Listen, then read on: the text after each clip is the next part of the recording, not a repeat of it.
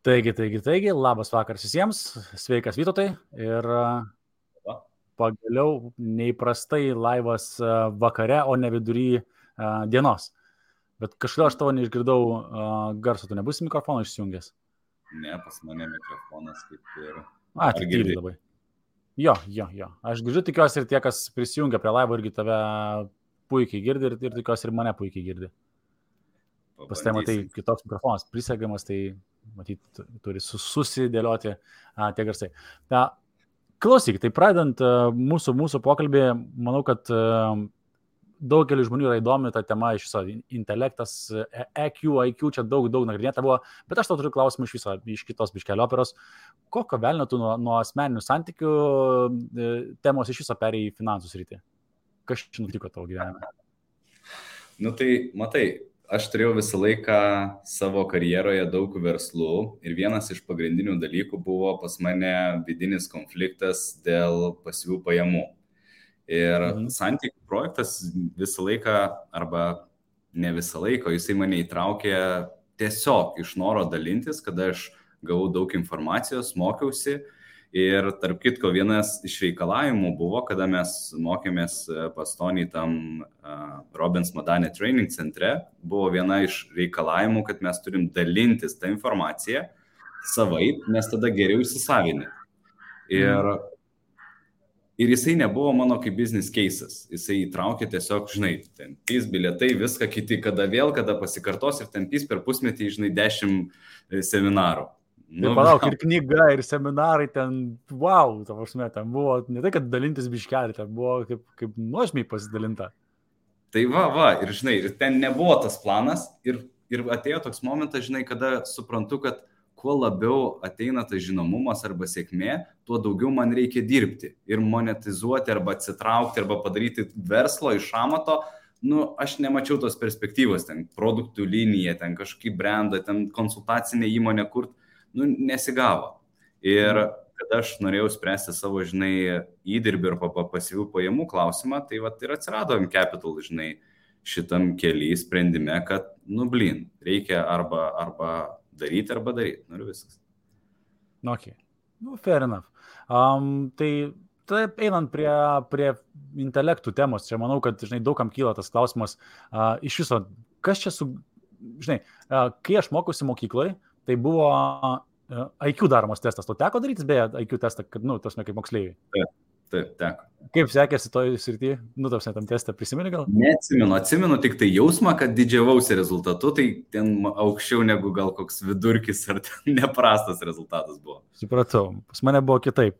Aš nesididžiavau rezultato.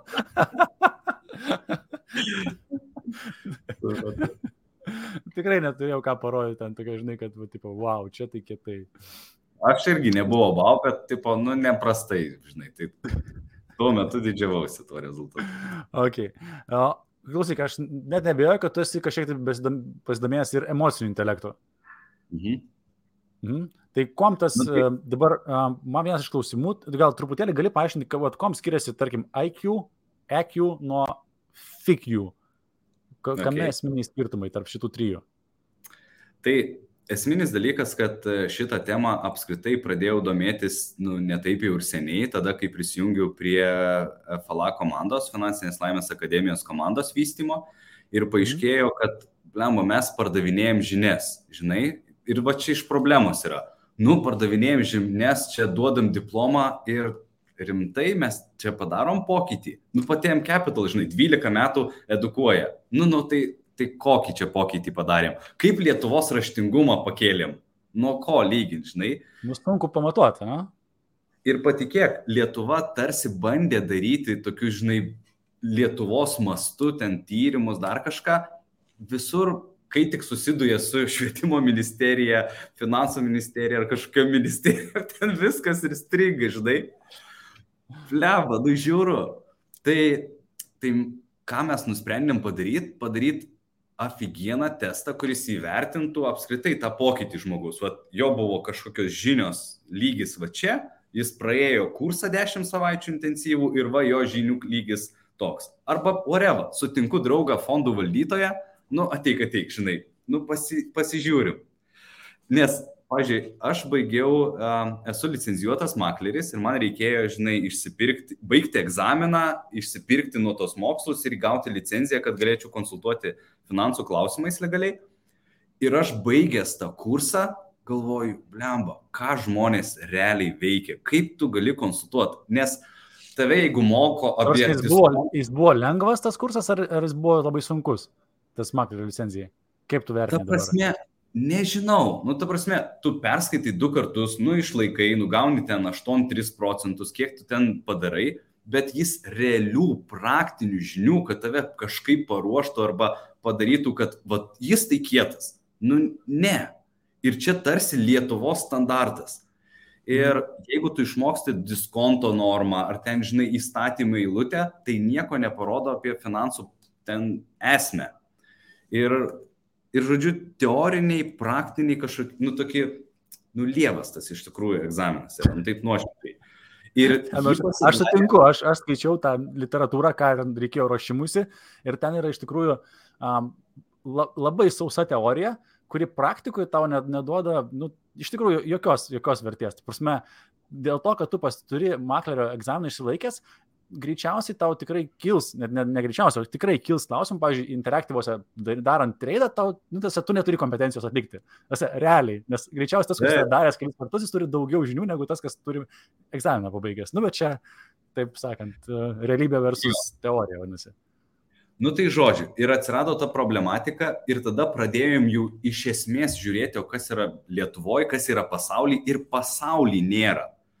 Bet ir tada grįžtant prie tavo klausimo, tai kas yra tas pagrindas, kas yra tas IQ testas arba intelektas, tai jisai parodo žmogaus gebėjimą mąstyti, formuluoti uždavinius, juos spręsti, ieškoti atsakymų ir taip toliau, kas ateina iš loginės smegenų pusės. Su emocijom visiškai nesusiję, ne? Tu turi ten skirtingų formų kvadračiukus, rask sąsajas, sujung, kaip ir gyvenime, bet kur sąsajas rasti. Ir jisai tas standartas IQ, kažkiek parodo, kas yra norma pasaulyje, kiek tu nuo tos normos atsilieki ir taip toliau. Kai tuo tarpu, kai mokiausi santykių psichologijos, paaiškėjo, kad klasikinė logika neveikia santykiuose. Kyla konfliktas, ir tu pasakoji, fundamentalius duomenys, žiūri, kad nesigauna šitie dalykai. Bet čia daug kas gyvenime, tarkim, tam tikram lygmenį ir ta Newtono fizika, vadinkim, pradeda nebeveikti, nes kuo tu toliau gilinės į pasaulį, žiūri, kad tas testas intelekto, žiūri, kad jisai ten, tam tikram etapė, taip, vadinkim, jisai tą mechaniką veikia, bet gyvenant giliau žiūri, kad ten velniai grėptų, ten visai kitus vandenis nukeliauja, ne? Ten, pavyzdžiui, ten Newtono fizika ir kvantinė fizika, mes puikiai suprantam, kad čia yra labai, labai priešingi dalykai vieni kitiems. Apie kvantinės fizikos sąsają su Newtono fizika aš dar neišanalizavau. Jo, tai emocinio IQ, kada aš lankiau tos kursus, paaiškėjo, kad reikia mums išmokti spręsti emocinius uždavinius, kur yra pradžiai daug neigiamų emocijų, juos išsprendi kažkokių tai ten, žinių pagalba. Ir tada tik tai sprendi loginius uždavinius. Tai tas pats, tau IQ testas neparodys, kaip keisti būsenas, kaip suprasti, kaip būti empatiškesniu, kaip suprasti kito emocijas. Ir taip toliau, Tai va. O finansinis IQ, tai yra, sakyčiau, artimesnis IQ, nes yra logika, skaičiavimas, matematika ir viskas, kas susijęs, su finansais ir turtėjimu, nes labai geras matematikas, istorikas, kas turi didelį aukštą IQ, tikimybė, kad jis bus turtingas, sėkmingas, laisvas, valdys puikiai pinigus, toli šviečia iki to, kad jis gali susirasti informaciją. Taip. Bet... Dažnas stereotipas, kad kaip tik tas, kuris turtingas, jis toks, kaip ten būna, tas angliškai street smart, kada jisai, ten toks apsukrus, ten, gal ir ne pats gudriausias, bet jis linkęs prisimti riziką, eina, daro, ten, toks, jo, tai, o tas, kur turi išsilavinimą, intelektą, kaip sakai, dažnai dirba universitete ir važiuoja darbas troleibusų, čia dar irgi toks, realybė, jo. Ir kitas dalykas, ką mes norėjom, aš buvau susitikęs su banko, man atrodo, aktuaro, kuris užsiema vien tik tai ekonominėm analizėm, prognozėm ir taip toliau. Ir mes šitą dalyką diskutavom, nes norėjom, kad tas visas projektas būtų paremtas ir, žinai, tarptų tokio finansinio elito, žinai, kad fondų valdytojai, kad bankai galėtų įvertinti, kad jis paskui, žinai, nes pavyzdžiui, keistas dalykas, priminėjot arba darėt atranką įmonės direktorius, ne? Ir jeigu tu turi 2 stiprius kandidatus, nebūtų faina palyginti jų finansinį IQ ir pasižiūrėti, kuris yra, žinai, kaip jisai sprendžia finansinius uždavinius. Finansų direktorių tą patį. Būtų labai faina, todėl kad aš skaičiau vieną straipsnį, man atrodo, vėl, nepamenu dabar, Wall Street Journal ar kažkas vienas iš tokių mega, reiškias, finansų, reiškias, naujienų portalų, buvo aiški koreliacija, kad tarp tų vadovų, kurie puikiai elgesi, moka valdyti savo asmeninius finansus, verslo rezultatai atitinkamai būna irgi, tai reiškia, ir tie verslai būna pelningi, kitaip tariant, ir atvirkščiai, reiškia, jeigu pas vadovą finansinis raštingumas yra tas finansinis IQ, jeigu taip galima būtų pavadinti, yra žemas, atitinkamai ir įmonės rezultatai, lyginant su vidurkiu tų verslų nišoje, jie būna prastesni. Tai manau, kad yra be galo svarbu versle atsirinkti vadovą, kuris iš tikrųjų tvarkosi su finansais ir moka. Čia nemanau, ne tik kalbant apie įmonės vadovą, bet ir bendrai apie departamentų vadovus. O norėtum, kad, pavyzdžiui, į Seimą, kas eina, galėtų daryti tokį testą, žinai? Arba ten... Kalbėtų apie erotinės fantazijas. Čia mes... Gerai, grįžkim. Kvantinė fizika, man atrodo, realiau labiau pačiupinėjama negu apie Seimą ir finansinį testą. Oi, gerai. Tai žodžiu. Tai kada mes diskutavom, žinai, ir su akademiniais atstovais, ir su banko atstovais, supratom tokį dalyką, kad žinios ir realūs rezultatai, jie gali būti visiškai kitoj pusėje. Tai norint padaryti iš tikrųjų įvertinimą, tokį pjūvį reikia mums įvertinti 3 aspektus – žinias, elgseną ir rezultatus. Nes pavyzdžiui, dėstytojas arba finansų analitikas gali super turėti, žinai, žinių lygį, bet jisai nesielgs taip, kaip nori ir toli gražu rezultatų neturės, nes rezultatai susiję, kaip tu ir gerai pasakei, su rizika. Ir vienas yra geras klausimas, pavyzdžiui, Žilvinai, kiek tu kartų būtum pasiruošęs netekti visko ir pradėti iš naujo, vardan to, kad pasiektum savo tikslą, kiek tu kartų būtum pasiruošęs netekti visko, vardan to, kad pasiektum, žinai, išskirtinių rezultatų. Ir ten gali būti, žinai, 0, 10, 100, kiek reikės ir taip toliau. Man pirmas atsakymas, žinai, kiek reikės, nes, kaip tu gali kitaip? Būtent. Ir čia yra tas žmogus, kuris eina ir rizikuoja ir supranta rizikos esmę, kad tai yra tiesiog statistika. Man labai patiko Pietario pasakymas, kad yra mokslinė kažkokia studija padaryta, kad sėkmė įrodyta, jog tai yra atsitiktinumas, bet gera žinia visiems, kad laimi tie, kurie daugiausiai kartų bando. Ir tu negali įrodyti, kad, žinai, man verslas pasisekė iš 1 karto, kažkam iš 5 ir tu esi geresnis. Tai yra aplinkybių daug, žinai, taip. Šitų. Bet kas bando ir tie, kas supranta riziką, viskas, jie daro ir, žinai, praeis gal 200 metų ir tau pasiseks. Čia labai gera knyga yra Malcolm Gladwell Outliers, būtent apie tai, kad sukrenta aplinkybės, visgi tai yra verslo sėkmė, be galo svarbi visa tai, kas įvyko. Bet vėlgi, kaip tu ir minėjai, kad visgi turi ir daryti, nes be to tai nesukris aplinkybės. Tai įsivaizduok, aš šitą klausimą uždaviau savo Agnijai ir jinai sako, tai nei karto, o tai kam prarast, ką jau turi? Ir tu supranti, kad čia yra žmogus, kuris bazinis poreikis yra saugumo, žinai, šeima, aišku, tvarkinga, viską. Ir mes puikiai papildom, žinai, vienas kitą su šitu balansu. Aš čia dar turiu tokį matai, klausimas, kokiu metu dar tu paklausai, Agnės, kiek kartų būtų pasiruošus viską prarasti, nes šią dieną jūsų situacija yra tokia, kad, yra vaikutis pas jūs šeimo ir kai tu klausimo tars tokios... Prieš čia buvo? Okay. Nes jeigu ten neš čia ir visą kitą, žinai, taip arba su vaiku mažu, tai ir tu paklausai klausimą, tai akivaizdu, kad ten sakys, kad, dar gerai, kai jeigu net rinktels, žinai, už tokį klausimą. Jeigu prieš tai tada... Jo, bet kita vertus, žinai, vėlgi apie tą riziką šnekant, jinai be galo svarbi ir keista, Nes, pavyzdžiui, rizikingiausia investicija galėtum sakyti teleloto bilietas. Bet dafiga pensininkų, kurie neturi daug pinigų, vis tiek investuoja į teleloto bilietą su tikėjimu, kad išloš. Nu, blin. Aš tik loterijai tik gavau, kaip pasakyti, per visą savo gyvenimą, vieną paaiškinimą, kodėl verta pirkti loterijos bilietus. Vieną gražų paaiškinimą. Ir iš žmogaus, kuris yra laimėjęs milijoną loterijai. Jo, tai buvo tokia laida, kur tenais buvo self-made milijonierių ir buvo vienas bičiukas, kuris laimėjo. Sako, ir aš sakau, tik neapsimoka, jau geriau investuoti, mes ten sukūrėm verslą, uždirbom tą milijoną, viskas įgausi. Žiūrėk, sako, aš perku bilietus ir ta pošinė, sako, perku bilietus ne tam, kad laimėtų tą milijoną. Sako, taip, aš noriu, bet sako, man kaip pensininkui, sako, tai yra labai geras toks būdas pasvajoti, sako, apie geresnį gyvenimą. Sako, aš perku ir sako, aš tą bilietą nusipirkęs, tą atsisėdu, sako, pasvajoju, o kas būtų. Tai yra, ir aš galvoju, bleba, iš tikrųjų fainai, susimoka ten, nežinau, 2 eurus tikriausiai, ar 2 litus kažkada būdavo. Ir jeigu tai žmogui yra tos savaitės, toks pasėdėjimas ir pameditavimas ir pasvajojimas, why not? Okay. Tai vienintelė tvari priežastis, arba tokia reali, dėl ko sakyčiau, kad jeigu tai yra toksai būdas tau svajoti. Prisimeni Mindaugo Grajausko tą pratimą su teleloto bilietu, kur maždaug išdalino dalyviams teleloto bilietus, jie tarsi nusipirko ir dabar sako, ant lapuko parašykit, už kiek jį parduotumėt, nes jis gali būti laimingas.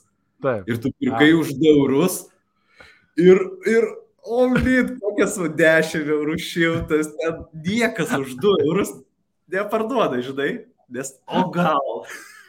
Tai čia tas yra, kad susimoki ten už tą svajonę, iliuziją, galimybę.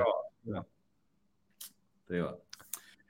Gerai, kur mes buvom? Mes buvom prie finansinio intelekto, ne? Ten norim sugrįžti, nes jau čia labai smagiai nukeliavom prie loterijų ir ką daro Lietuvos pensininkai. Tai smagu, kad jie gali sauliaisti įsigyti vieną kitą bilietą. Tai jau... Dar aš noriu duoti tokį patarimą, parodyk mano ekraną. Tai ne patarimą, o prieš šitą mūsų live'ą aš Žilvinui nusiunčiau testo versiją ir jisai padarė tuos rezultatus. Tai jeigu galima pašėrink mano ekraną, tau turėtų... Pašėrinsiu. Aš tai vieną klausimą analizuodamas, tai supykau ant to klausimo sudarinėtojo. Aš tau siunčiau voice, kad šitas testas, žinai, čia neatspindi, netikslus klausimas. Čyzas, kaip man nepatiko. Anyway, mano rezultatai. Jo, tai aš tiesiog noriu parodyti, testo rezultatai ir jisai nagrinėja kelis aspektus, kaupimą, taupimą 0 surinko, kasdieniniai finansai 100, skolinimas kem, mokesčiai, žodžiu, 25% tik surinkai. Ne, iš tikrųjų tai rodo iš čia savo. Vėliau prieisim. Aš žiūriu, galvoju, ir dar, palauk, kažkaip liūdnokai atrodo, čia jaučiu kažkoks buvo bandyminis, ne? Jo, ne, tai iš tikrųjų, čia aš tik testavau sistemą, tai perėjau, bet ką norėjau pasakyti žiūrovam, kad šiek tiek vėliau mes pereisim prie Žilvino testo rezultatų ir pereisim, parodysim, pristatysim, kokį įrankį iš esmės pasiūlysim Lietuvos žmonėm. Tai grįžtam prie finansinio IQ. Jo, tai žinios, elgsena ir rezultatai. 3 svarbiausi aspektai kiekvienam žmogui ir kol mes jų nematuojam, yra toks angliškas pasakymas. Measurable, manageable. Tai kol mes nematom pokyčio, nematuojam, tai mums sunku suvaldyti šitus dalykus.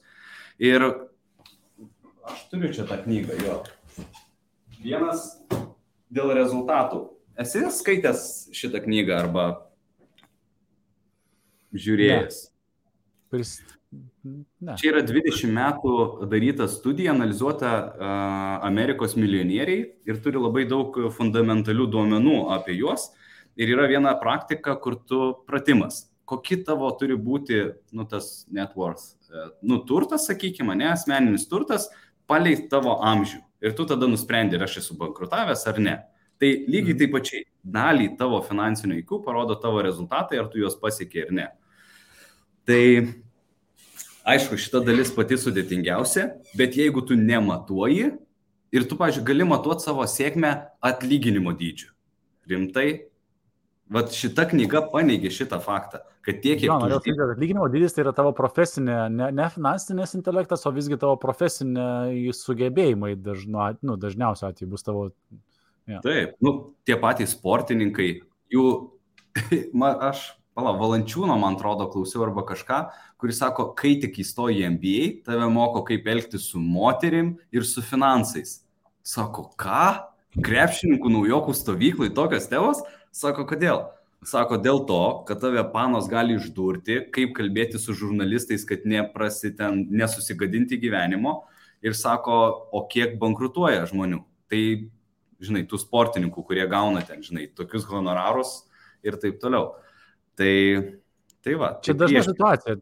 Tai kai aš dar konsultuodavau aktyviai, realiai būdavo tikrai žmonių, kurie uždirba didžiulės pajamas ir turi krūvas išlaidų, nes gyvena tokia iliuzija, kad aš daug uždirbu, galiu sau leisti daug išleisti. Ir realiai gyvena į minusą, ta prasme, turi prisėmę kreditų, kurie ten, žinai, vandens motociklai, namai keli ir taip toliau. Atrodo, kaip ir vienas kitą dengia ten tas toksai bėgimas ir toks labai stiprus žiūrkių ratas. Realiai, labai sudėtingas gyvenimas. Pažiūrim visiems tikriausiai jau pažįstamą Kiyosaki, bet share screen, window, Jo, čia apie tai bus, ne apie žiūrkių ratą. Labai panašiai. Okay. Taip. Šitas ekranas. This is what financial education and financial literacy really is. Again, it starts with a financial statement. And I would say probably 95% of all college graduates don't know what a financial statement is. But I say to young people like you, there's 6 basic words to financial literacy and financial education.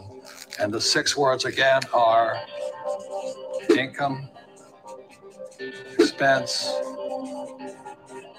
asset, liability.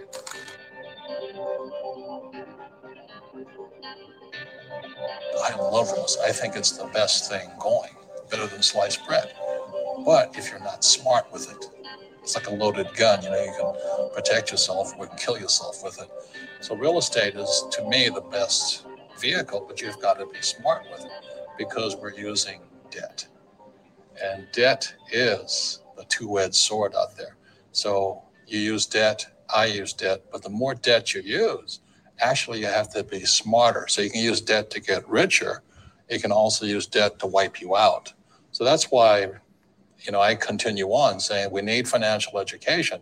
To just say to somebody, get out of debt, well, that's not accurate. Čia Dave Ramsey visą laiką propaguoja apie tai, kad get out of debt. Tai kad visą laiką iš skolų išlipti. Ten vienas iš tų 7 baby steps yra, kad neturėt skolų.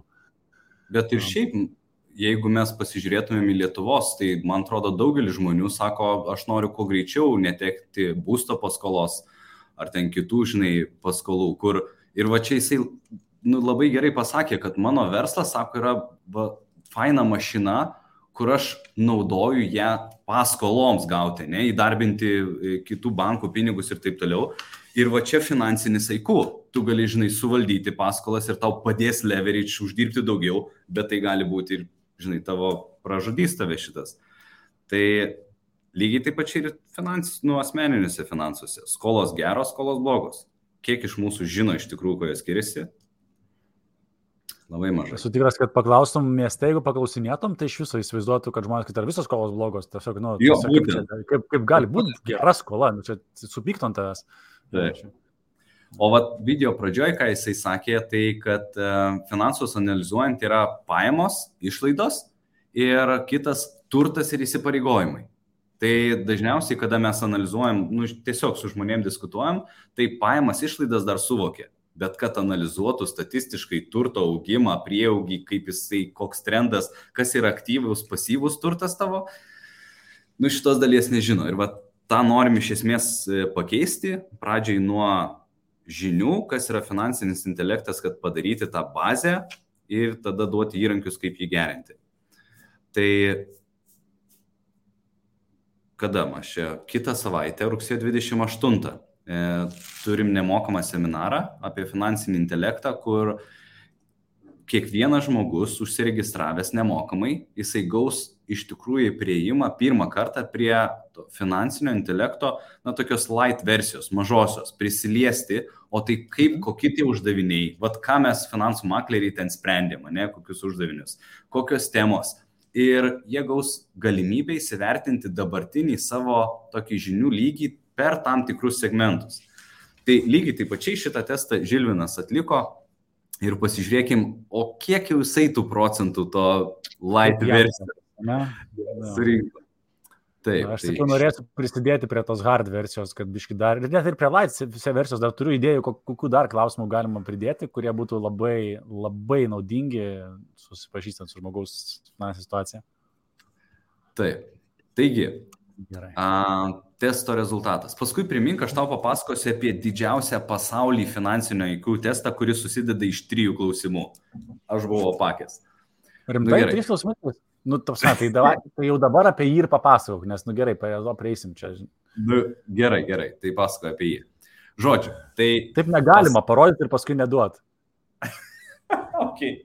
Žodžiu, norint palyginti šalių tarpusavį finansinio raštingumo skirtumą, suprask, natūraliai tas jau klausimas turi būti fodamis, testas, kad visi galėtų atsakyti, kuo daugiau žmonių. Ir mokslininkai, ta prasme, tyrėjai padarė 3 klausimų testą. Aš dabar jų visų tiksliai neatsimenu, bet jie yra tiesiog tokie situaciniai klausimai, kur iš tikrųjų pasako, kai aš juos išgirdau, galvoju, genialūs. Tai pavyzdžiui, vienas iš jų. Jeigu bankas, tas saving accounts, tai kaip terminuotas indėlis, tau duoda 1% metinių šitų pelningumą, 1% metinį pelningumą, paimingumą, o infliacija yra ten 3%. Tai po 5 metų tu galėsi nusipirkti daugiau arba mažiau. Okay. Arba tiek pat. Ir tai pirmas šitas. Kitas dalykas apie sudėtinės palūkanas. Vėlgi situacija, tu idėjai, gaunasi tiek, po 5 metų kiek turės. Jau vien žinot sudėtinės palūkanas jau yra tam tikras žinių lygis, Ir dar ten trečias klausimas toks paprastas. Tai ir pagal jį ten, lygina valstybės. Okay. Tai žodžiu, fainas buvo dalykas, o dabar einam prie Žilvino. Realaus, kaip sekėsi Butkevičiui. Taip.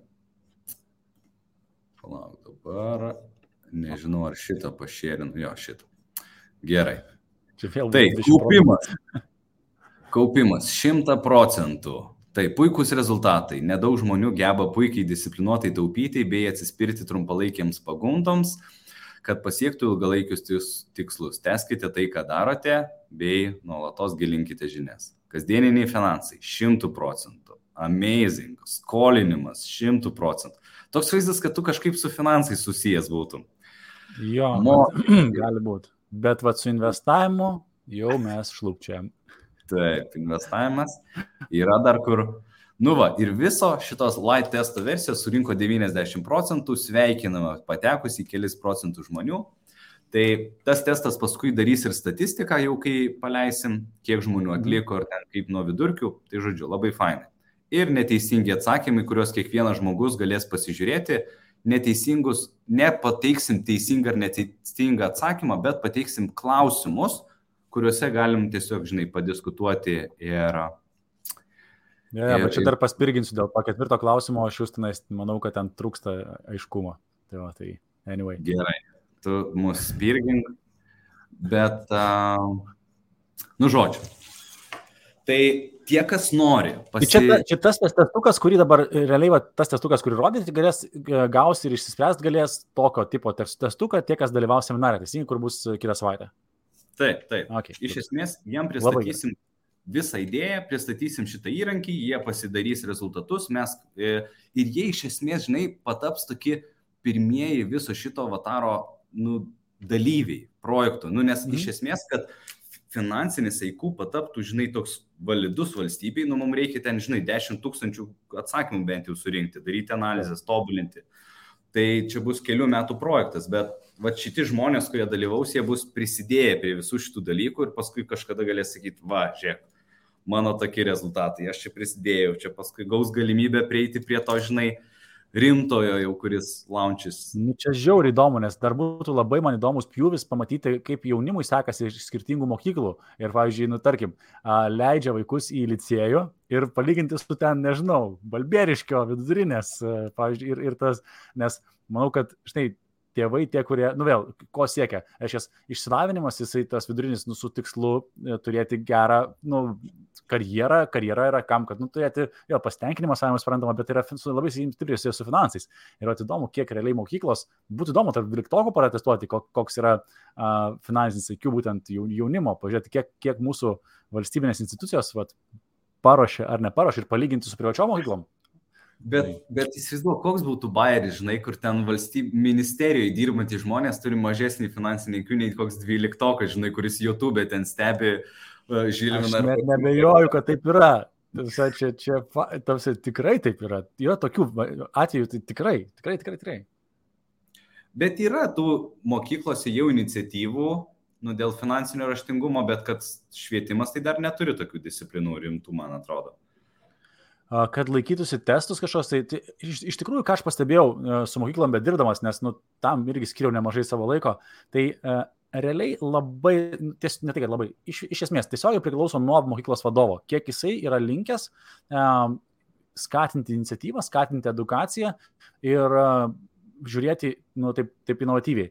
Nes realiai visokių savanoriškų organizacijų, kurios siūlo nemokamai mokyti moksleivius tiek apie finansus, tiek apie ten, žinai, saviugdą, yra pakankamai nemažai. Ir tik tais nuo vadovo klausimas, ar jas įsileidžia ir sudaro sąlygas tiems moksleiviams tą informaciją pasimti, ar visgi, nu ten tarkim, žinai, vietoj matematikos pamokos atvažiuoja Žilinas Butkevičius ir praves apie ten investavimo pagrindus. Ir dauguma sakys, nu ne, čia ne pagal programą, negalima ir tiesiog, nu, ir baigta. O kiti sakys, wow, kokia gera idėja, gal dar galim pasikviesti ir iš ten, nežinau, ir iš banko, gal galim ir Mačiulį pasikviesti, nes mes čia, nu, čia esminė vieta yra. Ir Kaune tikrai viena gimnazija yra, kuri kviečiasi reguliariai žmonės ir tai yra pas juos vienas iš tokių, sakyčiau, netgi prioritetų, kada yra pamoka viena atšaukiama ir nesvarbu, kai jinai vyksta, ir yra svečias ir ta visa, reiškia, kaip čia, ne kursas, bet, nu, tarkim, 9 klasė, visos klasės, visos eina ten kažkokią tai pastą klausytis. Visa laida, jo, reikia sakyti. Jo, visa laida, taip. Ja, tai, fine. Jo, tai taip, depends, bet... Aš iki šios dienos tokį, nu, jaunikaitį, ten 21, gal 22 metai, kur pas mane konsultacijai buvo ir jisai sako, žinai, Vytautai, dėliojam finansinį planą ir sako, aš 200 eurų noriu investuoti į akcijas. Ir aš klausiu, stop, žinai, jaunas, 200 čia ambicingai, bet gal ir sakau, o ką dar turi? Ir jisai sako, žinai, aš turiu moteriškų, kas labai buvo keista, moteriškų drabužių parduotuvę Marijampolėj, kuris sako, aš tik tiekimų užsiminėjau, nu, prižiūriu, kaip ten kas gaunasi, darbuotojas dirba ir man po 1000 eurų kiekvieną mėnesį, nu, nubyra, žinai. Ir aš, nu, jaučiu įdomu. Žinai, sakau, ką dar? Sako, nu, tai aš nuo 16 metų jau turiu nekilnojamo turto objektus iki dabar, tai kiek, nuo 16 iki 22 yra ten 6 metai. 2 jo, tai ten sklypuką nusipirkau ūkio paskirties, paskui pakeitė gyvenamosios, ten prie ežero, ten prie Marijampolės. Ir aš sakau, pala, kas su tavim negerai? Nebūna tokių pacanų, žinai. Ir jisai sako, nu, žinai, aš nieko kito nedarau, ką mano tėvai daro. Nu, tai ką, mama turi parduotuvių tinklą, nu, tai tiesiog aš vieną įkūriau ir sako, taigi visi perduoda, tėtis su vystymu nekilnojamo turto užsiima. Tai parodė, ką nupirk kur. Ir aš, nu va, viskas aišku, žinai. Paprasta, jo, ir sako, kol aš jaunas, noriu susikurti pasyvą, va, dar į akcijas investuosiu, nežinai, atsiras šeima, vaikai, norėsiu daugiau. Ir aš, amazing. Ką duoda, žinai, education? Jokių abejosiu, o gal apgaus, o gal čia nepavyks. Jaunas, varau all in. Ir... Žinai, aš irgi turėjau dar tokių konsultacijų, tokį maratonėlį po pusvalandį, žinai, ir ten irgi jaunų žmonių, kurie irgi nieko nedaro, sutikau, bet vienas irgi bičiukas atvarė, sako, 18 metais, 12-okas, jis mokosi, jo pajamos nuo 1200 iki 1500. Ką tu, sakau, darai? Tai čia, tai ten internete, trečia, sako, paskui šitas cigaretės vienkartinės, kur yra, tie vūpai, ar kaip ten vadinasi, ne, jisai sako, aš nežinau, visai nerūkau, neįsivaizduotus, bet sako, aš ją surenku, pakraunu ir parduodu. Tavo prasme, sako, eina, jop, tai mat. Pasirodo, kad galim pakrauti. Tai va, tai tikrai tokių nišų atranda jaunimas, kur tu, wow, no, tai super, tikrai. Tai, bet vėlgi, jo tėvai verslauja ir va tas labai susiję, nes kokį pavyzdį mato aplinkui, taip jie ir elgėsi matys. Tai. Aišku, būna ten, jis kaip tikriausiai puikiai žinai, iš ten tų emocinių būna, kad labai prieštrauja tėvams ir elgėsi priešingai, negu tėvai darė, arba kai kuriais atvejais visgi kopijuoja. Bet bėda ta, kad visgi Lietuvoje, kiek pastebiu, nėra ką kopijuoti, tai yra dauguma jaunimo, ypač jeigu mes kalbėsim ne apie Vilnių, ne apie didmiesčius, kad kopijuoti yra be galo sunku rasti, ką kopijuoti. Tai yra ta gera pavyzdį. Matai, aš pavyzdžiui, kažkada ir su Arvydu Vuliu mes diskutavom šitą temą, kai dirbom kartu. Ir paradoksas yra tai, kad elementarus klausimai, žinai, o ką daryti, žinai, kad tap milijonierių? Užduodi milijonierių klausimą. Ir jisai sako, žinai, Vytautai, blemba, sako, mūsų laikais tais sovietų santvarkos perversmo visai kita aplinka galimybės. Aš tau negaliu pasakyti, surink dabar metalą, vežk į Vokietiją, ten rusai perpirks, neveikia šitie dalykai. Sako, tiesiog toks vaizdas, kad tinkamų laikų, tinkamų vietoj, su tinkamais draugais ir gavosi varkiai, žinai. Ir viskas, o paskui tu dirbi, galvoji, kaip tos pinigus įdėti, tai kažkokį nekilnojamą turtą. Aišku, tos rizikos prisėmimas eina, mokosi, domisi, bet sako, dirbt, ieškot, daryt, žinai, ir nėra tų tokių labai tiesioginių. Ir kita vertus, kad jis tau duos patarimą, žinai, čia padaryk. Tu turi būti šalia jo nuolatos. Ir dėl ko man, pavyzdžiui, M-Capital patinka, dėl to, kad jeigu ateina čia, žinai, kažkoks, žmogus su savo nuostatom, net kad ir kokias baimės jis turi, per metus 2 arba 4 jis kardinaliai pakeičia nuostatas, žinai, investavimą, čia ne 5 draugų taisyklė, čia 20 draugų taisyklė, žinai, kurie sako, Edvardelė, žinai, ne 10% atidėk, ne 20, o 30 investavimai. Tai čia iš tikrųjų gera tema. O ką daryti, kad tą finansinį IQ savo, kokie įrankiai pakelti jį? Tos, kad jeigu aš noriu jį pasididinti, sakykim, tai pasidariau testą, aš kaip suprantu, seminaras ten bus nemokamas, trumpas, ten nebus, kad pabaigai seminarą, testas prieš seminarą, testas po seminaro, žinai, tada jau tavo IQ padidėjęs. Tai mano tikslas, kad, pavyzdžiui, tie, kurie padarys, kad jie darytų reguliariai. Pavyzdžiui, kas pusmetį arba bent kartą į metus. For fun, kad pasižiūrėtų trendą. Ir dabar, o tai ką tu per tuos metus veiksi? Tai aišku, kad tau reikės ten perskaityti galbūt knygas, galbūt kursus, galbūt ten pasidaryti. Nežinau, ar to reikia visiems, nes aš tikiu, kad, žinai, kiti susiranda finansų konsultantą ir sako, davai, tu padaryk už mane kažkokius dalykus ir viskas. Aš noriu, žinai, būti super geras santykių specialistas ar ten nagų specialistas ir viskas. Bet yra žmonių, kurie nori domėtis, tai 3 dalykai, kaip ir sakiau. Tai žinios, kaupti žinias, antras elgsena, tai investuoti, daryti, testuoti, bandyti. Nėra nei vieno turtingo žmogaus nepraradusių pinigų. Tai kuo anksčiau prarasi, kuo mažesnėm sumom, to patirtį gausi greičiau. Ir trečias, stebėti rezultatus. Viskas. O tą planą per tą seminarą pradėsim sudėlioti. Nuo ko mokytis, kur eiti, kur geriausia iš praktikų mokytis ir panašiai. Ta visą planą per tą seminarą ir sudėliosiu, nes tokia ir idėja to seminaro. Ateini, pasitestuoji, ką toliau daryti. Eisi, neisi tavo pasirinkimas. Žinai, man toksai vienas tikriausiai opiausių klausimų, kuris taip dabar kyla.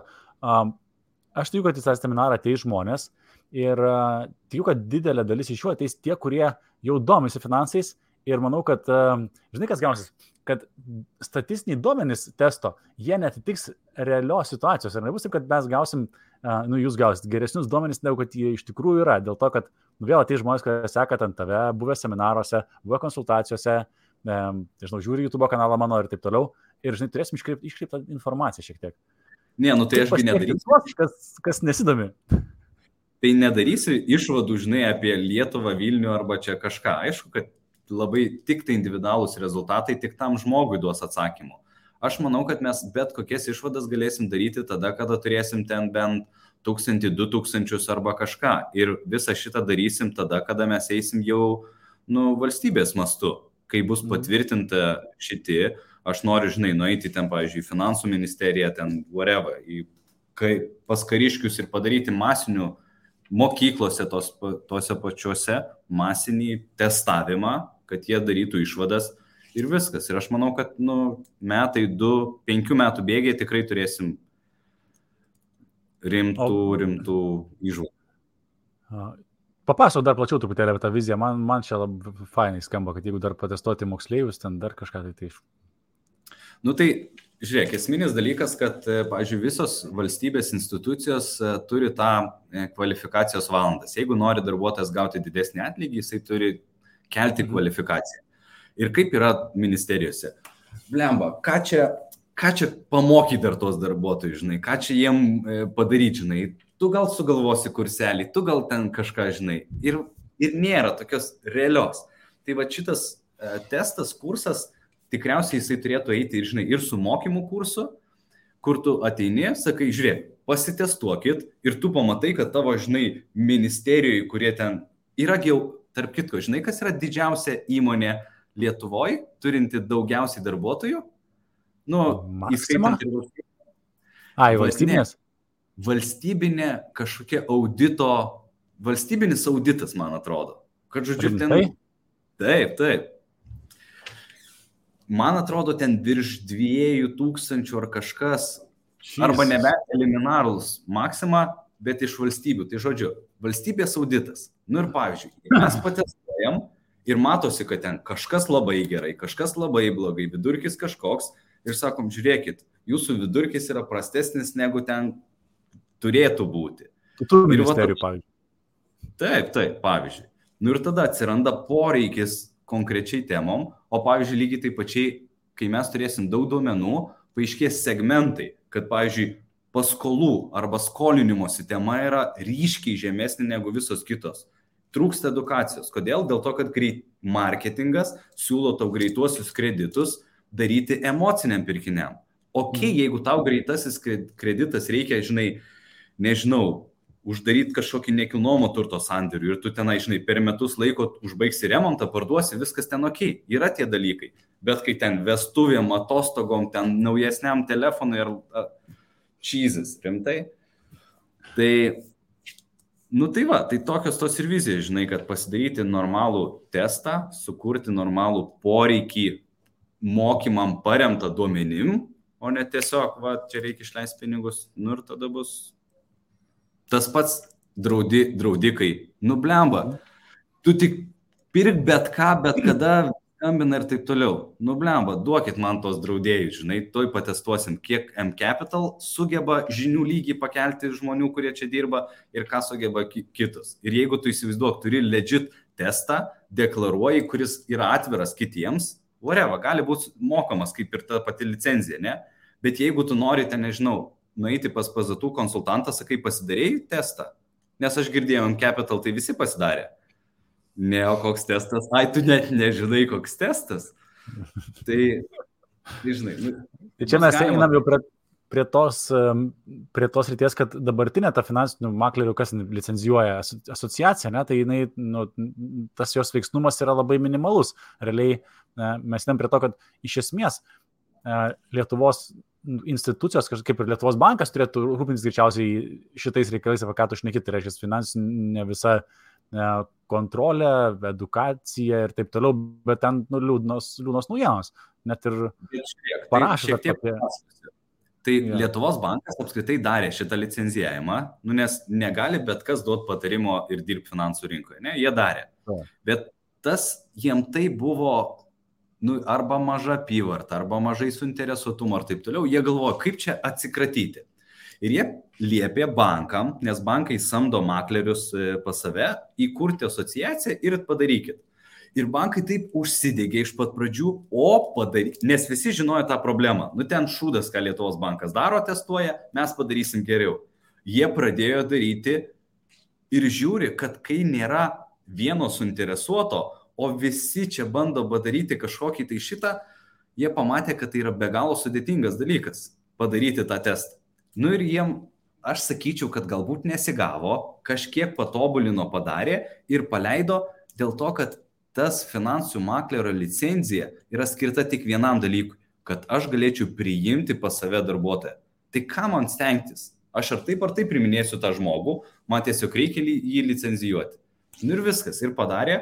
Ir tas dabar maklerio licenzija yra sukurta finansų maklerio įmonėms turėti darbuotojų, bet ne iš tikrųjų fiziniam asmenim turėti gerus specialistus, konsultantus. Va ir problema. Nu, taip, turiu sutikti, kad čia, kitas dalykas, sakau, su Lietuvos banku yra, kiek teko irgi, koks nors finansinis skemas, ten, žinai, akivaizdi įmonė, tai ne, ir ten viskai, tu nusinti, kad va, čia yra blogai, tai jie ten per pusę metų sugeba sureaguoti ir parašyti, kad galimai yra apgaulė. Ir, koks briedas, tas, kad realiai žmonės praradinėja pinigus. Ir manau, kad vėl, kodėl tas finansinis intelektas yra be galo svarbus, tai yra krūva istorijų, kaip istorijų, realių nutikimų, tai yra, kada žmonės dėl tų pačių finansinių apgaulių praranda pinigus. Ir iš tikrųjų, tai yra, manau, kad viena iš tokios labai svarios, kodėl svarbu yra tą prasitestuoti, suvokti tą logiką, kas darosi už tavo finansinio raštingumo, nes finansinio apgaulių vis daugėja ir kas vyksta, kad tų apgavikų IQ, aš kaip suprantu, žinai, ir kompleksiškumas, tai jisai auga ten kryptingai, omeny. Jie apsisaugo prie naujausių technologijų žaibiškai. O TikTokas jau per TikToką apgausi. Jo, ta prasme, tie skemai varo per jautriausias vietas, pavyzdžiui, per Tinderį. Realiai, tai yra per Tinderį, parašo gražiai pana, kad čia kaip ir nesim draugauti, ten, kad žinai, koks nerealus skemas, tau parašo gražiai pana, kad nori su tam draugauti. Ten visą kitą, okei. Tada sakai, kad darim, jinai tipo užsienį, žinai, bet sako, aš pas tave skrisiu savo private jetu, nes aš ten turiu šaibų visą kitą. Ir tipo, jeigu reikia, aš tau galiu nupirkti bilietą, net atskristi. Bičiukas, tipo, nerealiai, ką tu veiki gyvenime, ne? Tai normalus klausimas. Ir tada sako, tai gerai, tai aš perku kriptą, parduodu tralę, gal ir tu nori valinkas, žinai, tai kaip jisai nenorės, nes jam, tu supranti tą santykių dalį, kad jisai neturi kito pasirinkimo, bičias, nes kaip jis gali nebūti, tipo, ką jiems lievas, tarsi, ir viskas, ir pirmin, tarsi, pinigai į orą, žinai. Oi. Jo, o tai, pavyzdžiui, pas tave irgi lygiai tas pats, žinai, dar turėti kažkokį kritinį mąstymą, kad jeigu ir tau rašo Žilvinas Butkevičius ir siūlo pirkti kažką, gal čia ne jisai siūlo, žinai, o čia koks fake anketa. Oi, blema, taigi dar tu dar šiandien atsinti, kad dar vieną fake, tas pilna. Taip, insane. Ir baisu yra tas, kad bene didžiausia, kokią žinau, tokią apgaulę, kur telefoninis sukčius išviliojęs pinigus yra 140 000 eurų. 100 štukų. O tas bičiukas, kuriam skambina, tipo, per Tinderį 30 000. Turimėte? 30 000. Tai ką jau kalbėti apie mūsų ten garbesnio amžiaus žmonės, kur ten, esu tikras, kad ten dar liūdnesnė situacija. Tai tas projektas, kurį čia pasišauja daryti, manau, kad be galo prasmingas yra tiek Lietuvos, tiek pasaulio mastu. O tiesa, rimtai, tarsi pasaulyje kažkur tai yra, kas tas testas būtų reguliariai atliekamas, galbūt kažką domėsi, kad kažkas darosi, matuoja, nežinau, įmonės ar kažkur tai. Tai galbūt ir yra, mes, ta prasme, tikrai daug stengiamės ieškoti ir niekur neradom tokio legit, oficialaus, aprašyto, gero dalyko, apart to, kur tarp valstybinių mastų ieško ir vertina tą finansinį raštingumą. Tai, o visi, kuriuos lokaliai, pavyzdžiui, Amerikoje rasdavom, tai jie arba yra labai vietiniai rinkoje, žinai, su vietiniais mokesčiais, kažkokiais ten dar kažkokius ten dalykus, labai specifiniai. Tai Lietuvai, netinka. Tai žodžiu, nėra tokio aiškaus. Ja. Bet ir aišku, žinai, kai ministerijos ten bando spręsti, taip ir gaunasi. Gerai, ką dar aš norėjau paklausti apie iš esmės tą finansinį intelektą ir tu visai neseniai darai, organizavai konferenciją Karjera Up. Kiek tavo ganimų finansinis intelektas susijęs su bendrai karjera, kiek tai gali įtakoti tavo kryptingą geresnį karjeros augimą?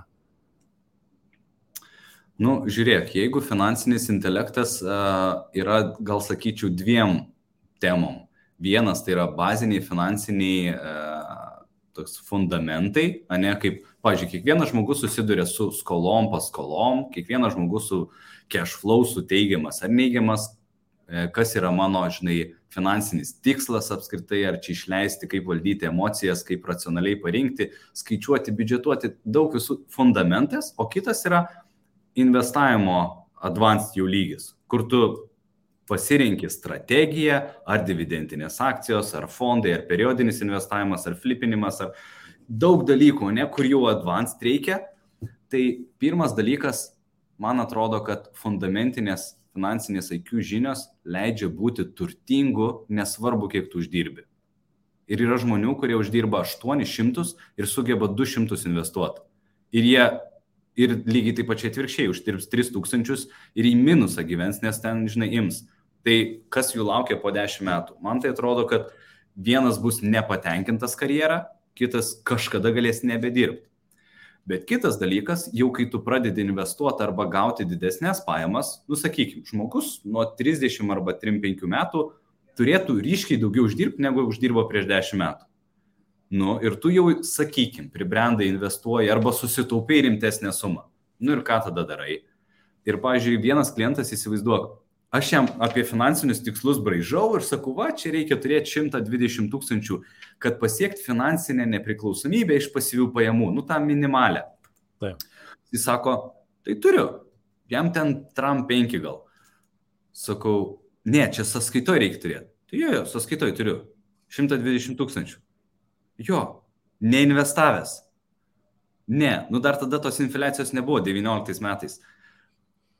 Sakau, papasakok. Sako, tai aš 10 metų Norvegijoje dirbau, nieko nedariau, tik taupiau, bomžpakius valgiau, grįžau ir dabar galvoju, ką daryti. Tai spėkit, kai tu turi tokią pinigų sumą ir nori kažkur investuoti, kiek tavo baimės yra, kad tu prarasi, kai tu neturi patirties prieš tai. Viskas. Ir esminis dalykas, kad kai prasideda rimtesnės sumos, tu turi jau turėti ir žinių, ir patirties mažesnėm sumom, kad tu galėtum eiti, sakyti, čia nekilnojamas turtas, čia tas, ilgalaikė nuoma, flipinimas, dar kažkas. Ta prasme, man tai atrodo čia essential dalykas kiekvienam. Kaip santykiuose, santykiuose, sakau, negali pasamdyti specialisto, kad pamylėtų tavo žmonos arba atvirkščiai ir tipo išsispręs, tu pats turi kažką išmokti. Taip ir finansuose, blemba, tu turi turėti fundamentus, kad tavęs neišdurinėtų. Blemba, toks geras, toks juodas, bet toks geras, ką? Nes iš tikrųjų, tavo pinigai niekam kitam taip nerūpi, kaip tik tau pačiam. Absoliučiai. Jo, čia, taigi, net nežinau, čia man atrodo, galim, Vitalijus, mano tamės ir baigti, kad čia realiai... Jo, jeigu tu pats nepamylėsi savo pinigų, tai tavo pinigus pamylės kažkas kitas. Ir tai vyksta nuolatos. O sure. Tai ką, Chebrytė, tai tie, kas žiūri laivą, užsiregistruokit į seminarą, nemokamas, retai būna ir esu tikras, kad bus tikrai geras seminaras. Naujas, pirmas toks ir esu tikras, kad bus tikrai geras. O tau, Vytautai, ačiū už laiką ir pasimatysim tam seminarė, nes man pačiam irgi smalsu jo paklausyti ir dar kartą tą testą pasidaryti. Gal surinksiu 100%. Dažnai, kol 100 nesurinksiu, tol nestosiu. Tvarka. Gerai, tai ką, visiems gero vakaro, tau taip pat gero vakaro ir, kaip dar minėjau, laukiam visų seminare. Čiau. Iki.